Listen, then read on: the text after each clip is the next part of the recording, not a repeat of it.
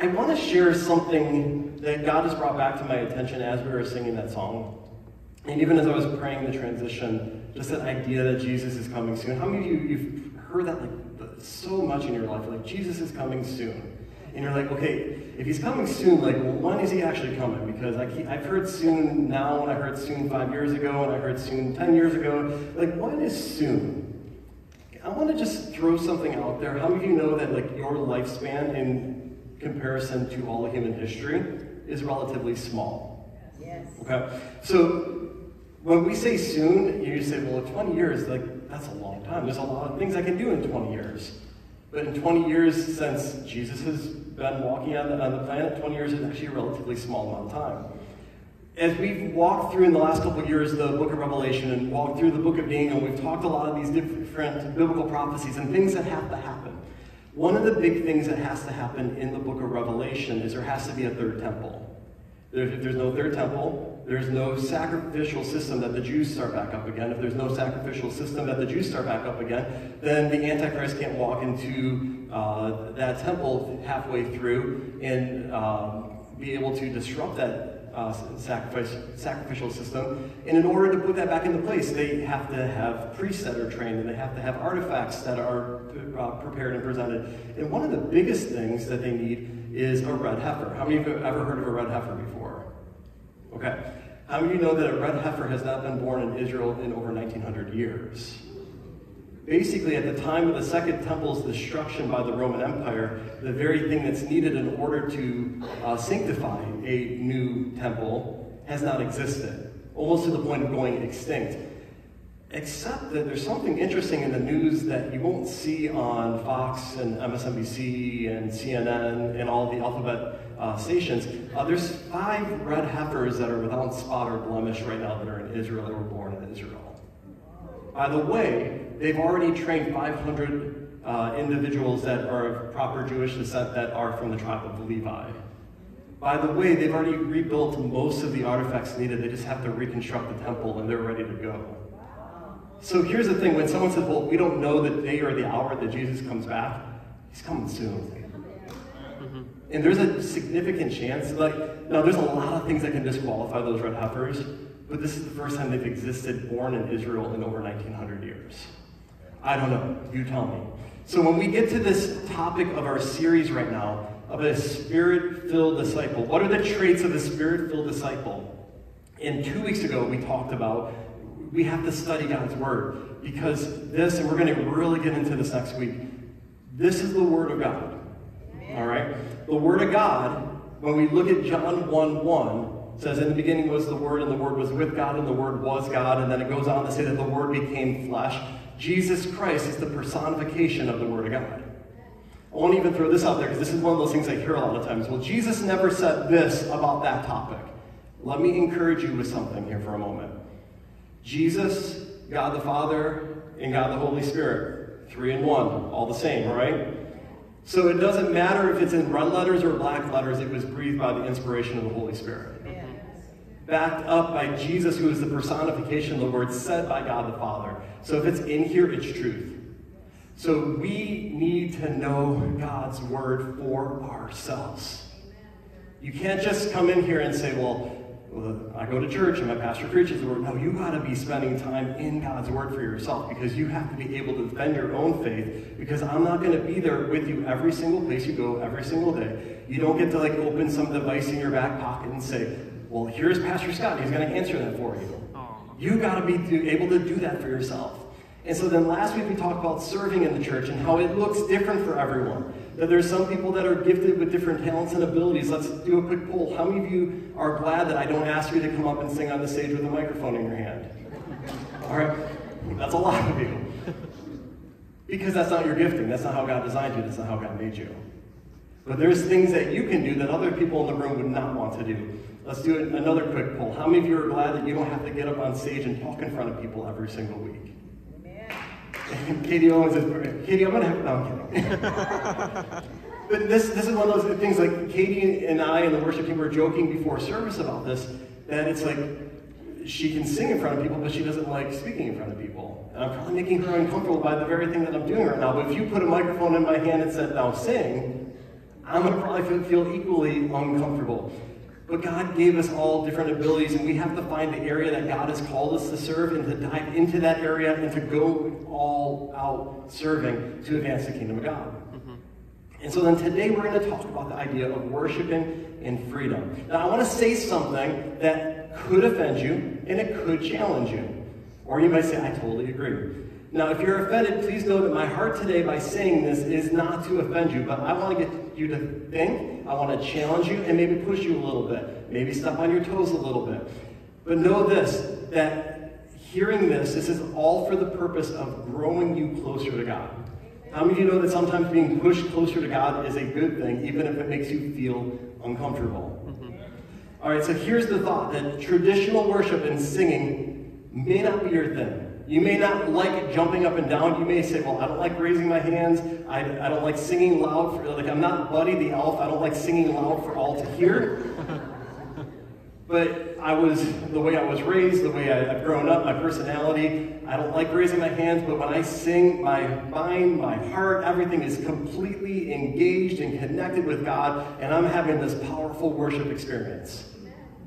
And that might be you. But you also might be saying, I don't like raising my hands because I'm afraid of what that person on the other side of the room is thinking about me. Let me encourage you with something today. If that is a thought that's in your mind, I'm not going to raise my hands because the way God has me connect with him is different.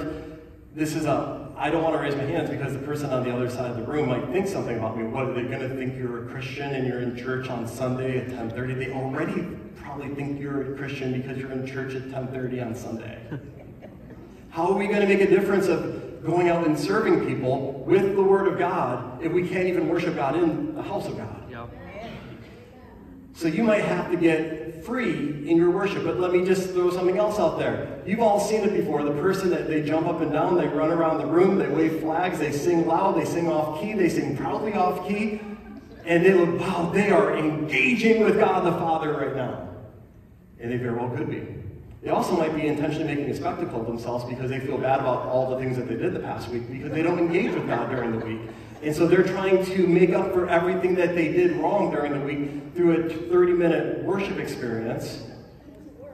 And then, in the midst of doing that, then they leave and they go back to living the same way. Mm-hmm. That they put their personality out as one thing here, but they live completely different through the course of the rest of the week. That doesn't work either. Mm-hmm. So let me just encourage you today that I need you to worship the way God calls you to worship, and it might look different this week than it does next week, but when the Holy Spirit prompts you, like, I want you to jump up and down, well, what will people think? Who cares what they think? If you're not worshiping for what they think, you're worshiping for an audience of one, God the Father. Yeah. It's not about you. It's not about them. It's about God the Father. Because there's going to be a day coming where we're in the throne room of God and we're singing, holy, holy, holy is the Lord God Almighty. And you're not going to be worried about the person to the left or the right of you. And you're not going to be worried and say, well, it's not dark enough in here. I can't raise my hands unless it's dark enough in the room. Because when it's dark enough in the room, then they can't see me raising my hands. You're going to be standing in the presence of Almighty God of the universe, who, by the way, there will be no sun, according to Revelation, in the new heavens and new earth, because God will be the sun. Yeah. He will be that light. So it's going to be pretty bright. Yeah. So you better get comfortable, raise your hands and worship when the lights are on, when the lights are off, when you're ready, when you're not ready, because we're going to be all about lifting up the name of God. Amen? Amen. All right, you can't tell I'm ready for today. I want you to go ahead and repeat after me. Heavenly Father, your word is written in my mind and hidden in my heart. Your word is a lamp unto my feet and a light unto my path. I will seek you with all of my strength. My greatest desire is to be a disciple and to make more disciples. I will live my life according to your word. Your word, O Lord, is eternal. As we get going, I want you to watch this. It's about a 3-minute video of what is worship, so go ahead and look up at this video. Sir Isaac Newton's famous third law of motion states that for every action there is an equal and opposite reaction. What this means in physics is that any time two objects interact with each other, there are always two opposite forces at play. If person A pushes against a wall, let's say, the wall is pushing back on the person with an equal force in the opposite direction. When a gun fires a bullet, the force pushing backwards makes the gun recoil, and so on. Newton's third law is sometimes called the action-reaction law, and it actually provides us with an unexpected image for one of the most central acts of the Christian life, the act of worship. Of course, most Christians would agree that worship is right at the heart of a thriving life with God, but what's harder to get agreement on is what exactly worship is. If you were to ask a dozen Christians to define it, you'd probably get a dozen different answers. Some would talk about singing songs to Jesus. Some would talk about taking part in the traditional ceremonies of the church, like communion and baptism. Others would talk about their quiet times of prayer at home. So which of these definitions is right? Well, maybe it would help if we looked at a couple of key passages in the Bible where people actually are worshiping God to see if we can't detect a pattern. One of the central stories in the Bible, for instance, is about how God rescued the people of Israel when they were slaves in Egypt. Right at the start of the story, it says that God heard the people groaning in slavery, so he sends Moses to tell them that he's going to help. And it says that when the people heard that the Lord was going to help them, they bowed their heads and worshipped. God acted, and the people responded. Well, the same pattern is there in the New Testament. In the Gospel of Luke, it tells how Peter met Jesus for the first time. Peter's been fishing all night but caught nothing. Along comes Jesus, who tells Peter to cast his net into the deep water. And when he does, the catch of fish is so huge that they need another boat to help them bring it in. And then it says, when Peter sees it, he falls on his knees and says, "Go away from me, Lord, I am a sinful man." Or how about this one? After Jesus' resurrection, doubting Thomas is, well, doubting.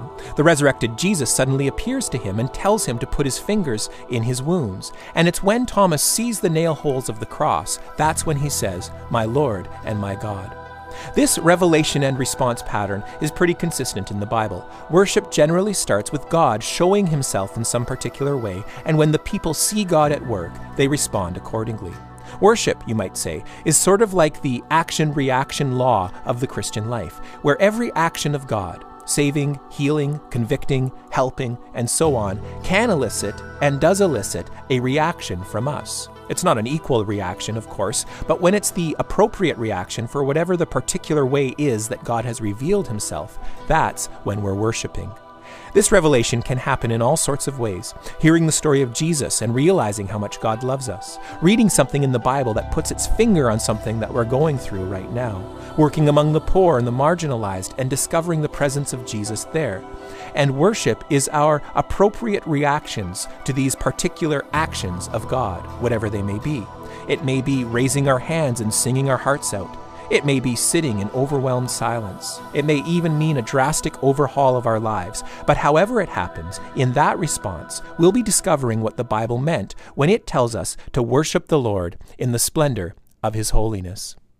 I love that imagery of the pushing against the wall, because I think most of us at some point in time in our life, we have experienced something, we've done something where I'm practicing, I'm working, I'm trying to improve in this, and I feel like I'm just like beating my head against the wall, and it's not going anywhere. Has that been anybody? Now, when I was in college, I was a music education major, and I would have all of this time I was supposed to be practicing my saxophone, and I remember feeling like I would go months with like no real improvement. And then I would have these weekly lessons with my professor, we would have quartet practice, like I was constantly, like probably at some points playing my saxophone for 4 or 5 hours a day. It feels like I'm not going anywhere, nothing's getting better. My professor would have someone come in and do a master class with us, say one thing slightly different. And then all of a sudden it's like it unlocks this like level in my mind of I get this now, and all of this practice, all of this hard work that I've been putting in, like I'm wasting time, then all of a sudden it's just this explosion of growth. And this is kind of this imagery within Christianity, is that when we start our walk with God, it feels like everything is improving and everything is getting better very, very rapidly. And then all of a sudden I hit this moment of nothing's happening. Nothing's growing, nothing's moving forward, nothing's progressing. But is it? Just because you don't see it constantly in that moment doesn't mean it's not happening. Mm-hmm. But here's the thing that I want to encourage you with this idea today, is God's engaged and ready to push back. But it doesn't matter, like, Pastor Parker, come up here for a second. He doesn't know that I just asked him to come up here, so he has no idea what I'm about to do. Now, Pastor Parker, I'm ready to push you. I'm ready. I'm waiting on you. See, like, I'm fully engaged, but like, notice something here. He's tentatively waiting for me to do something to him. I'm fully ready, prepared, but he's not engaging me. Now, a lot of times what we think, especially when someone walks into the church for the very first time, they're like, well, there's going to be a lightning bolt, there's going to be this, there's going to be that. They're waiting for God who's ready to push and just do one of those. That's not God. No, stay. I'm not going to. This is why you're on staff. That's not how God operates. I want you to push me. For real? For real, push me. Okay, that's all you got? You're going to quit that easy? I'm really uncomfortable. Now, here's the thing is, he's trying and he's doing one of these where it's like, man, it didn't work, shucks. Now, I want you to prepare like you're going to push me, just like I was going to stand here. The idea is this, is I push into him, he's pushing back, and this is exactly how God operates. He's waiting for you to show up. He's going to match your level. He's going to push back, but he's not trying to shove you down. He's trying to bring you back to him. You go have a seat. It's even this idea when we think of lifting weights, that when there's an action and there's a reaction, you say like, well, I want to have bigger muscles. Well, then pick things up and put them down. Like, I don't know what to tell you. You can't just say like, well, I want to have massive biceps. Well, then go do some bicep curls. Like, what do you want from me? It's an easy thing. You pick things up and you put them down. If you want toned biceps, you pick up small things and you do it over and over and over again. And it's this process. I do an action, I lift weights, there's a reaction. My muscles tear. As my muscles tear, they say, you know what, we don't want to feel this pain again. We're going to grow back stronger. As they grow back stronger, the muscle grows. As the muscle grows, you get stronger and your muscles get bigger. And then if you want to continue that process, you have to keep lifting more weights and lifting heavier weights if you want that process to go. That there's a reaction, lifting weights, reaction, muscle growing. And so when we think of even these traits within this series, if you want to grow in these areas, you have to do them. You say, well, I want to hear from God. Well, then read God's word. Like, I want God to say something fresh to me. Why would he give you anything fresh when he already gave you everything that you need, but you're not reading it in the first place? You need to engage with God's word if you want to see God say stuff because he's already saying it. And the beautiful thing about the Holy Spirit, which we're going to really dive into next week, is the Holy Spirit will bring back to remembrance that which you read in the appropriate times in which you need it, but you can't remember it if you never read it.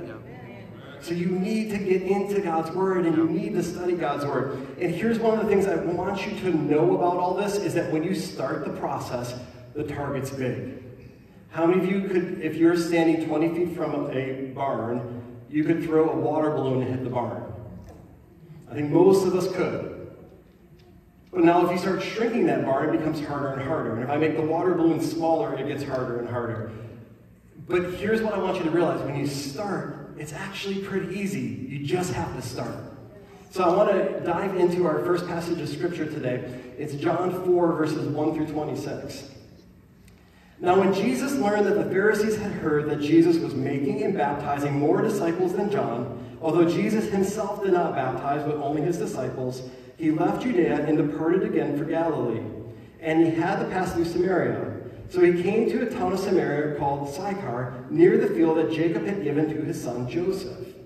Jacob's well was there, so Jesus, wearied as he was from his journey, was sitting beside the well. It was about the 6th hour. A woman from Samaria came to draw water. Jesus said to her, "Give me a drink," for his disciples had gone away into the city to buy food. The Samaritan woman said to him, "How is it that you, a Jew, ask for a drink from me, a woman of Samaria?" For Jews had no dealings with Samaritans. Jesus answered her, "If you knew the gift of God and who it is that is saying to you, 'Give me a drink,' you would have asked him, and he would have given you living water." The woman said to him, "Sir, you have nothing to draw water with, and the well is deep. Where do you get that living water? Are you greater than our father Jacob? He gave us this well and drank from it himself, as did his sons and his livestock. Jesus said to her, everyone who drinks of this water will be thirsty again. But whoever drinks of the water that I will give him will never be thirsty again. The water that I will give him will become in him a spring of water welling up to eternal life. The woman said to him, Sir, give me this water so I will not be thirsty or have to come here to draw water. Jesus said to her, Go call your husband and come here. The woman answered him, I have no husband. Jesus said to her, You are right in saying I have no husband, for you have had 5 husbands, and the one you have now is not your husband. What you have said is true. The woman said to him, Sir, I perceive that you are a prophet.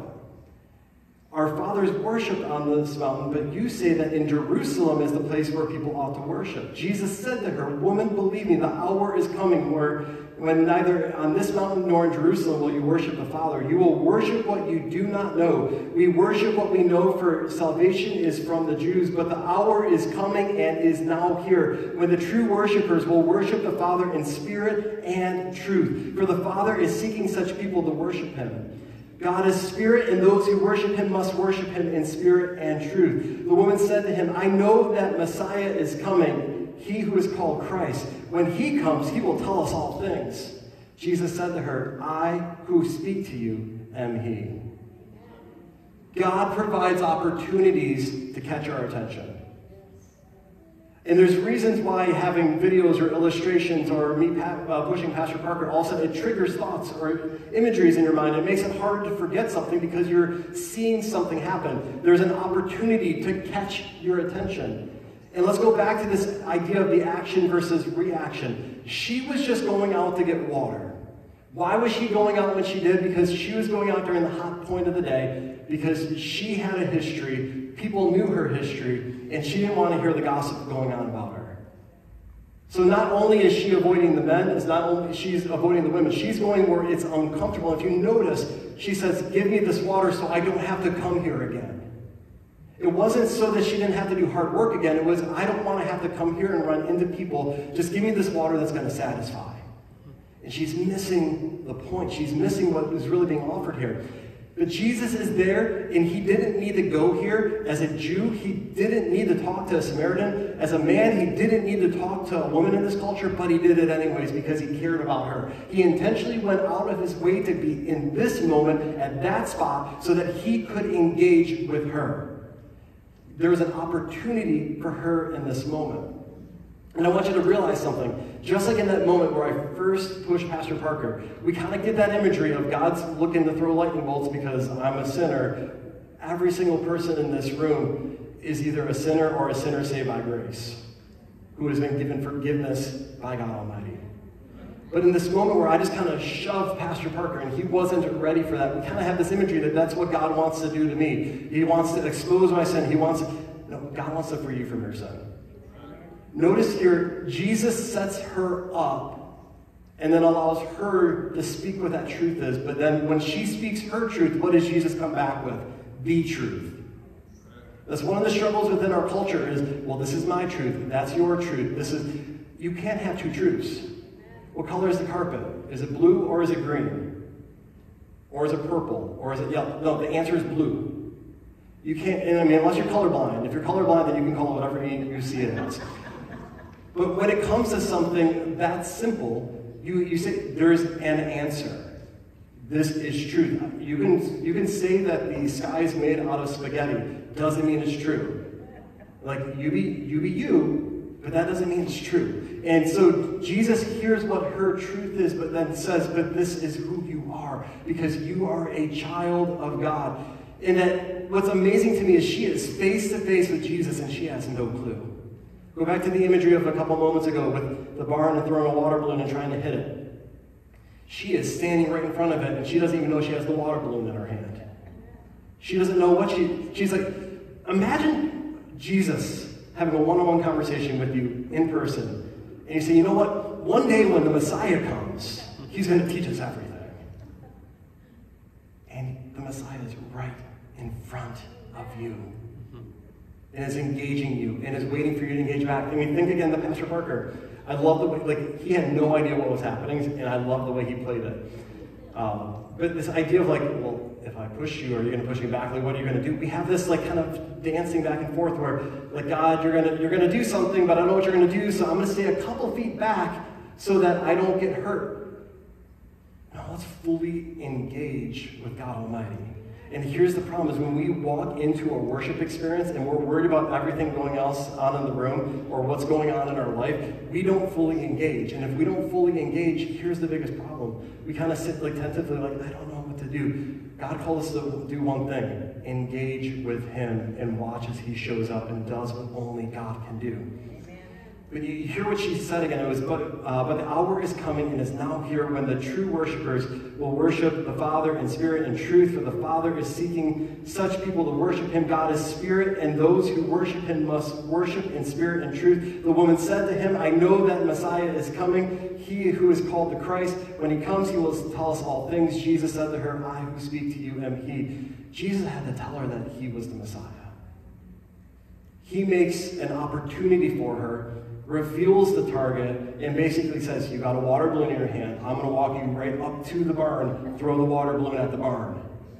And there's moments in our life where we need God to be that deliberate with us, because there's no other way we're going to accomplish the mission. But the beautiful thing is, with God, is as soon as we start hitting the big target, He starts shrinking the target. And you say, well, that's not fair. God's trying to hide Himself. God's trying to be tricky. No, God's trying to get you to focus in on Him. Because if I'm always looking at the barn, I don't realize the fact that this little area of my life isn't right. And so God wants to work on this area now, and so He's trying to draw my attention to this area of my life that I need to work out. And as soon as that one's done, He's going to try and draw my attention over here, and He's trying to get to a very specific spot. And the longer we're walking with God, the easier it is for us to focus in on that little area. And we have to always be paying attention, because if we're students of the Word of God, we can hear what God's speaking to us. As we get into next week, when we talk about the Holy Spirit will begin speaking to us and revealing what we're supposed to do, when we're supposed to do it, how we're supposed to do it, and all of a sudden it draws us to that. But we need to be in God's Word. We need to be a student of God's Word in order to fully do what He wants us to do. But we have to engage and we have to worship. We have to have the place of having the right heart. Because go back to what my descriptions were in the beginning. You might not want to raise your hands or sing or do anything during worship because what's everybody else going to think? I'm uncomfortable. It's not about you. Your heart's not in the right place. Again, if you feel uncomfortable or judged by that, that's between you and God. Because I don't do a poll. I don't walk around and do a census of like, okay, who sang today? Was this your favorite song? Like, let me even just throw this out there. For everyone that I've ever heard make this statement of, I really wish we would have more worship. We would have longer worship. We would have more songs. How do we show up at 10:30? Don't say the answer out loud. Raise your hand if you know who opened in prayer today. Like, raise your hand proudly if you know who opened in prayer today. That means you're in the room at 10:30. It's Pastor Parker. But here's the thing, is we need to kind of have that imagery saying, you know what, I want to fully engage, because we're waiting for someone to bring the water to us. God wants to bring us living water so that we are fulfilled and that we always, like that quench of thirst is gone. The problem is that so often, well, I haven't worshiped at all this week, and I'm going to show up a little bit late, and I want you to do more worship so that I feel filled up. You should already be filled up. Why are you coming to church dry? This is your moment to get even further encouraged. But if you're not worshiping during the week, it's like saying, I'm not going to drink water all week. When I get to church, I'm going to grab a coffee and a bottle of water, and I'll grab another coffee and a bottle of water when I go to leave, and that's going to sustain me liquid-wise for the entire week. That's stupid. Yes. You need to drink more than just 2 bottles of water and 2 coffees on Sunday morning to sustain yourself all week. So why do we do that spiritually? I'm only going to read the Bible or hear the Word of God when I'm in church. I'm only going to worship and sing praises, but I can listen to sports radio, I can listen to my podcast, I can listen to whatever during the week, but I'm going to get filled up with worship. But they didn't play the songs I wanted to listen to today. Worship's not for you. I'm sorry, worship is not for you. It's for an audience of one, and that's the King of Kings and Lord of Lords. And here's something that Jesus says in this dialogue. It's what drives our attention to it, is that we are to worship in spirit and the truth. Amen. You see, here's the thing. We keep coming back to this idea of when we share truth, we're supposed to give truth in love. That if we only give truth and no love, it's like we're beating people upside the head with the Bible. If we only give love, but we don't give them God's truth, then yeah, you're really nice to people, but you're kind of sentencing them to a nice path on the way to hell. So we have to give this combination of being truth and love. And it's the same kind of thing when we worship God, though, is we have to worship in spirit and in truth. Because we worship in spirit means that everything, our emotions, everything that we are, we have to be sincere, we have to be motivated by the love of God because God's already shown up and done something for you. Or you're believing and expecting that he's going to. Because here's the beautiful thing. The more you start pushing back on God and you have an action and God has a reaction, all of a sudden you say, you know what? I can trust God. I don't know how he's going to get me through this one, but he's gotten me through this before, he's gotten me through that before. That's the beauty of a testimony, is that when you have your own testimony, you can fall back of, hey, there is a struggle here, this was not going my way, and God somehow got me through. Or you hear the testimony of somebody else, like, well, if God can do that for you, then I think he can do it for me. And all of a sudden you build and grow your faith based off of what you've already seen. And your emotions come into play, and you're able to say, you know what? I'm going to believe that God's going to do this. Worship cannot become mechanical. It's one of the reasons I like messing with all of you. It's the reason why we do communion, and we don't always have it. It has to be week one. And it has to be after the second song, after the second chorus, and then we all get up and we do this and we do that. No. Sometimes it's after the second song, sometimes it's after the third song, sometimes it's at the end of service, sometimes it's in the middle of the message, sometimes you have no idea what I'm going to do. And I like it that way. Because it doesn't become mechanical. It doesn't become ritualistic. It becomes a matter of saying, we're now, because of what Jesus Christ has done for us on the cross, we're going to celebrate and worship him. Because he is good. Yeah. And so we don't become mechanical in that. But it's the same thing. We can't become mechanical in the way we read our Bibles. There's some times where you go through this season of like, I can read my Bible every single day, and I'm reading for an hour a day, and everything is great, and I'm learning so much, and then all of a sudden the next month hits, and I'm struggling to read my Bible, change something up.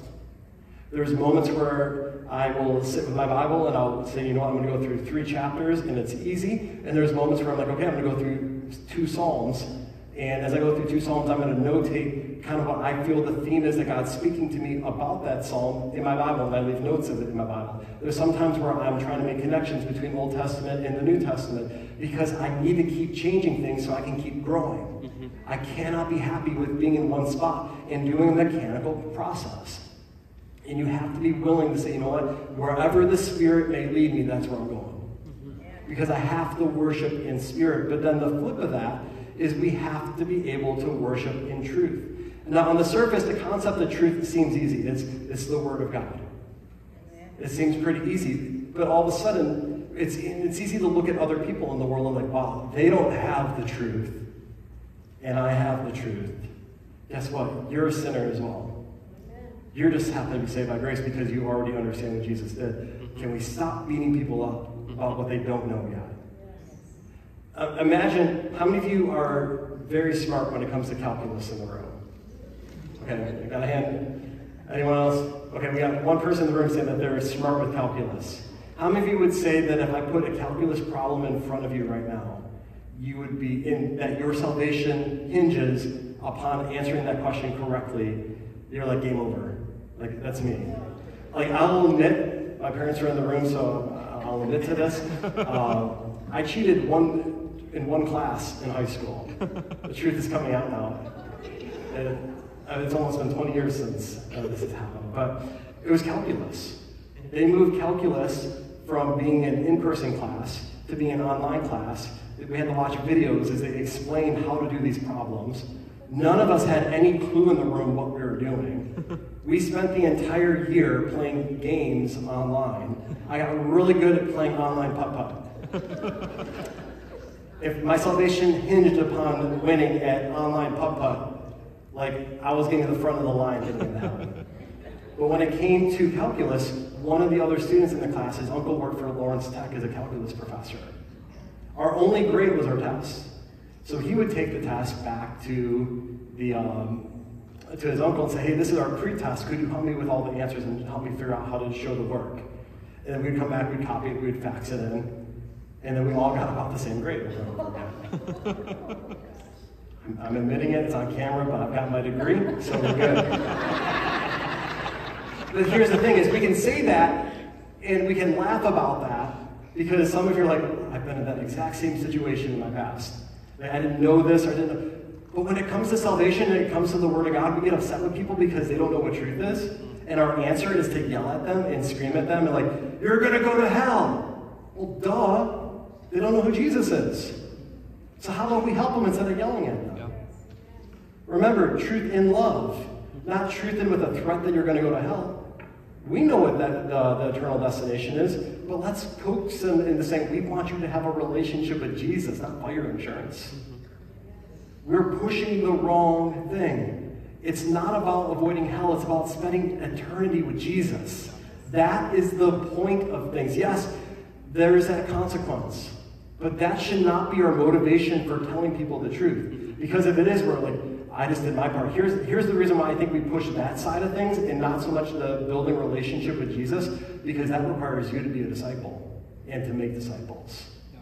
It's much easier to scare somebody into heaven instead of actually having to do life with them and help them meet who Jesus is. Yeah. And that is what our call is, that when we worship in spirit and in truth, we worship in our freedom of our emotions, but also in the freedom of the truth of I know that this is true, I know what God's word says, and I know what I feel, but just because I feel something doesn't mean it's good. My feelings profit me nothing. It's all about his truth.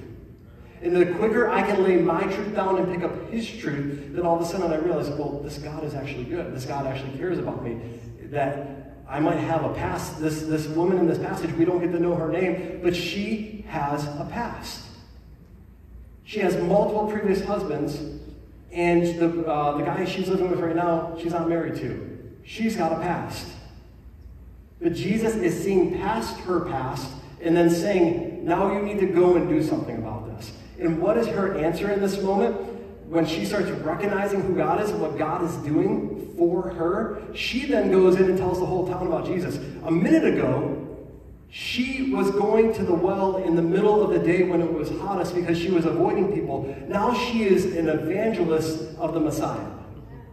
It's amazing when we experience in spirit and truth and we really authentically worship the King of Kings and Lord of Lords, how the stuff of our past disappears.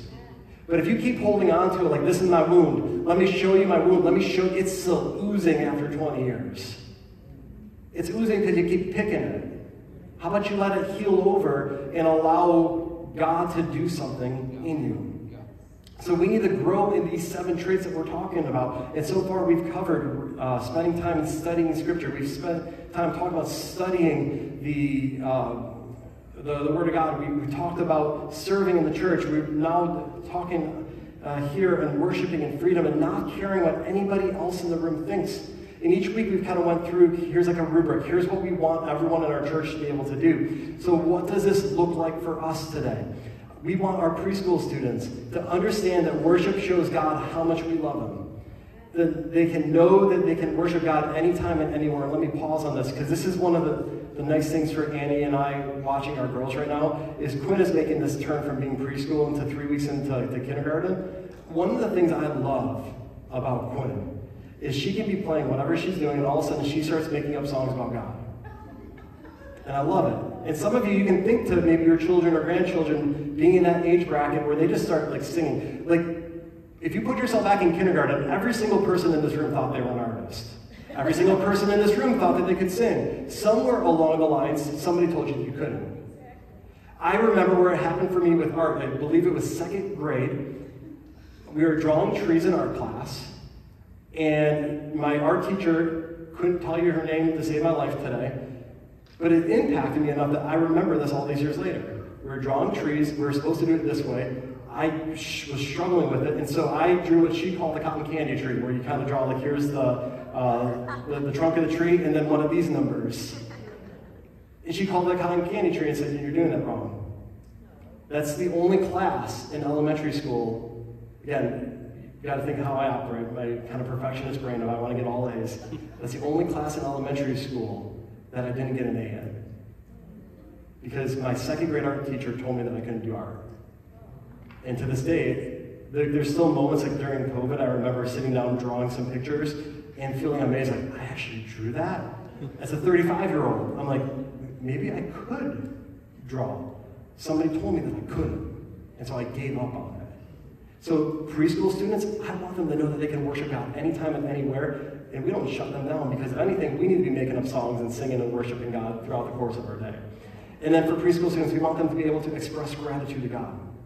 Elementary school students, that they are disciples that learn to respond to God in worship, to show how much they love Him and want to obey Him. They understand that God is worthy of all our worship because of who He is.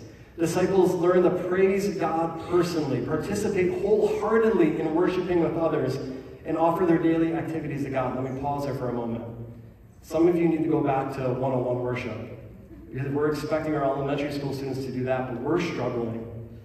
I just want to raise your awareness. It's okay if you're still in the elementary version of this. That's good. Just graduate. Disciples learn to praise God personally, participate wholeheartedly in worshiping with others, and offer their daily activities to God. Disciples begin to develop an understanding of their identity in Jesus Christ and express gratitude to God using their own words.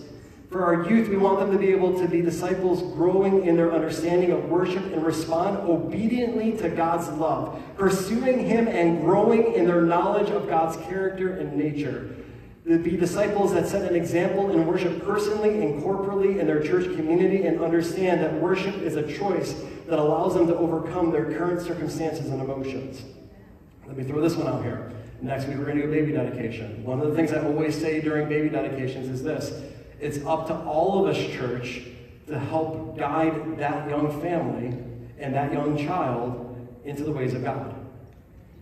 The easiest way to raise up a generation of preschool kids and elementary school kids and teenagers that worship God freely is if we as adults do it. Because if we can't do it, or we won't do it, they won't either. And you'll make the statement, well, the world's a more difficult place, the world's a harder place, it seems like there's more sin in the world. Then all the more that we have to raise up a generation that's not afraid of worshiping within the church.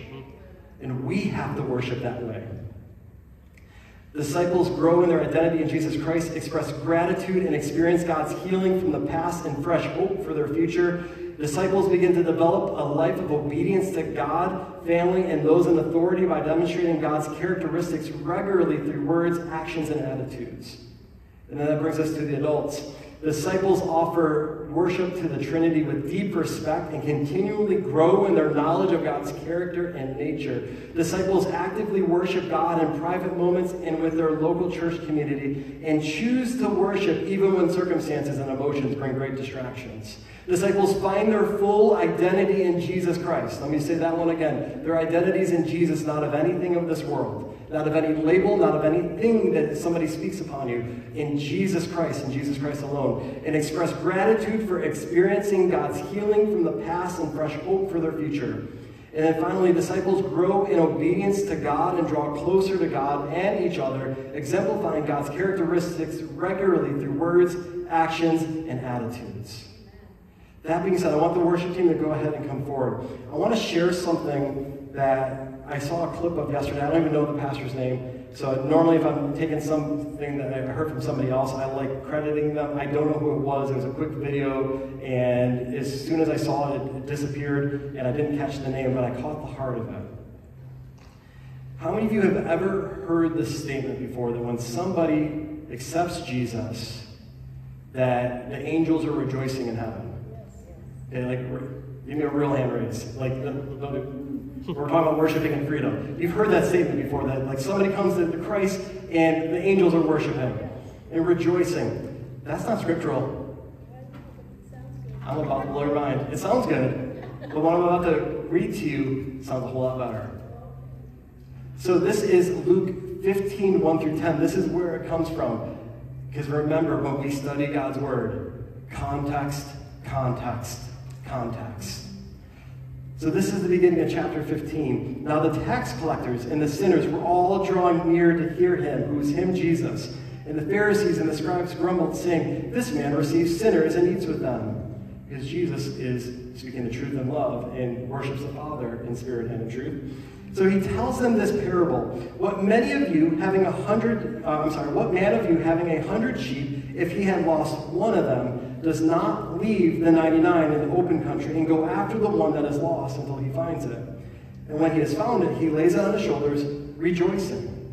And when he comes home, he calls together his friends and his neighbors, saying to them, rejoice with me, for I have found my sheep that was lost. Pause.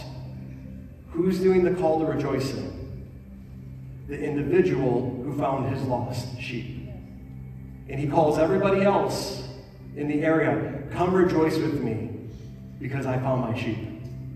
So verse 7, just so, I tell you, there will be more joy in heaven over one sinner who repents than over 99 righteous people who need no repentance. It goes on to verse 8. Or what woman, having 10 silver coins, if she loses one coin, does not light a lamp and sweep the house and seek diligently until she finds it? And when she has found it, she calls together her friends and neighbors, saying, rejoice with me, for I have found the coin that I had lost. Pause. Who's doing the rejoicing? The woman who found her lost coin. And then she calls everybody else who's around, rejoice with me.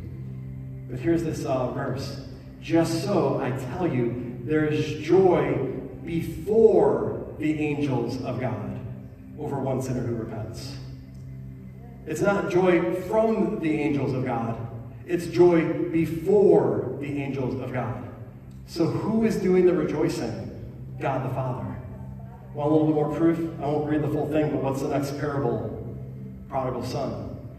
The son goes off, the son messes up his entire life, comes back saying, well, maybe I could just be a servant in his house. And what does the father do? He is there waiting, and when he sees his son coming, he runs after his son.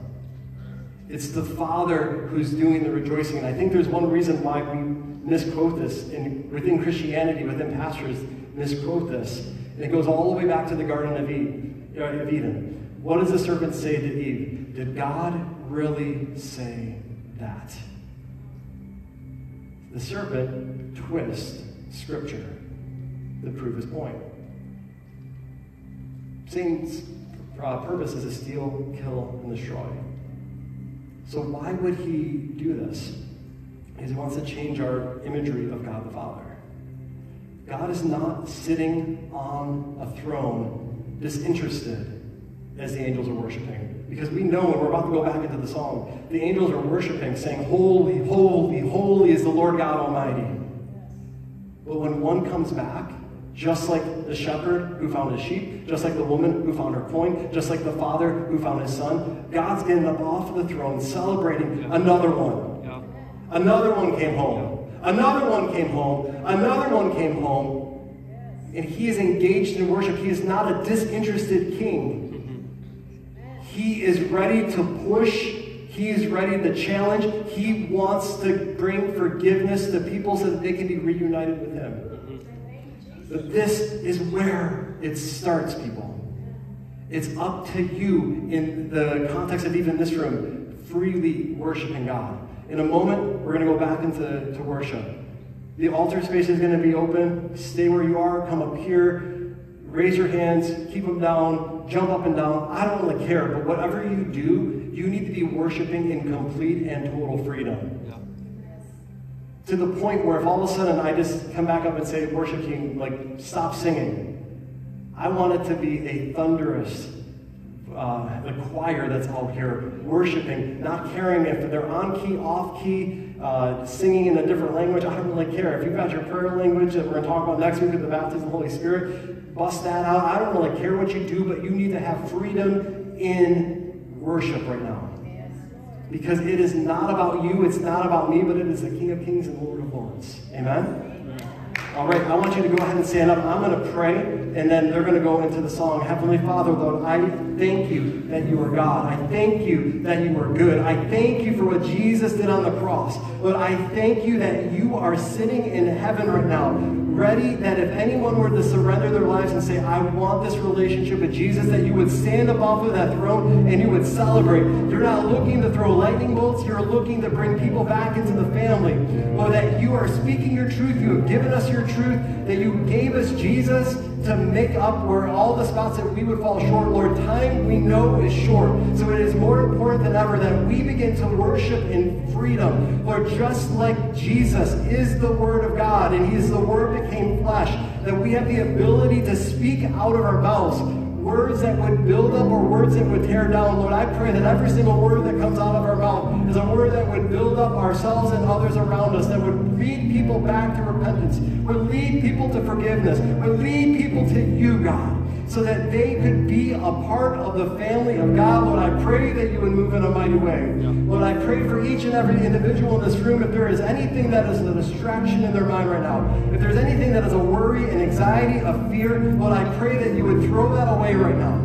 Lord, I pray if there's anyone in this room that if there is sickness in their life right now, whether themselves or a family member or a friend or a colleague, Lord, I pray that you would begin pouring out your healing on those situations. Lord, I pray if there's strain in family relationships, that you would begin touching those things and healing those right now. Lord, that you would allow us to worship you freely, knowing that you can move in us in a mighty way that we could never see in any other capacity other than you, God. So Lord, I pray as we worship your name that is holy, Lord, that the sound that comes out would be a sweet sound to your ears, and that you would be encouraged, and that you would love it, and that you would engage with us as we push against you, Lord, that you would push back as we put an action forward, that there would be an equal reaction where you would pour out your kingdom. You would pour out a little bit of heaven on us this morning and move in a way that only you can move. In Jesus' name, amen.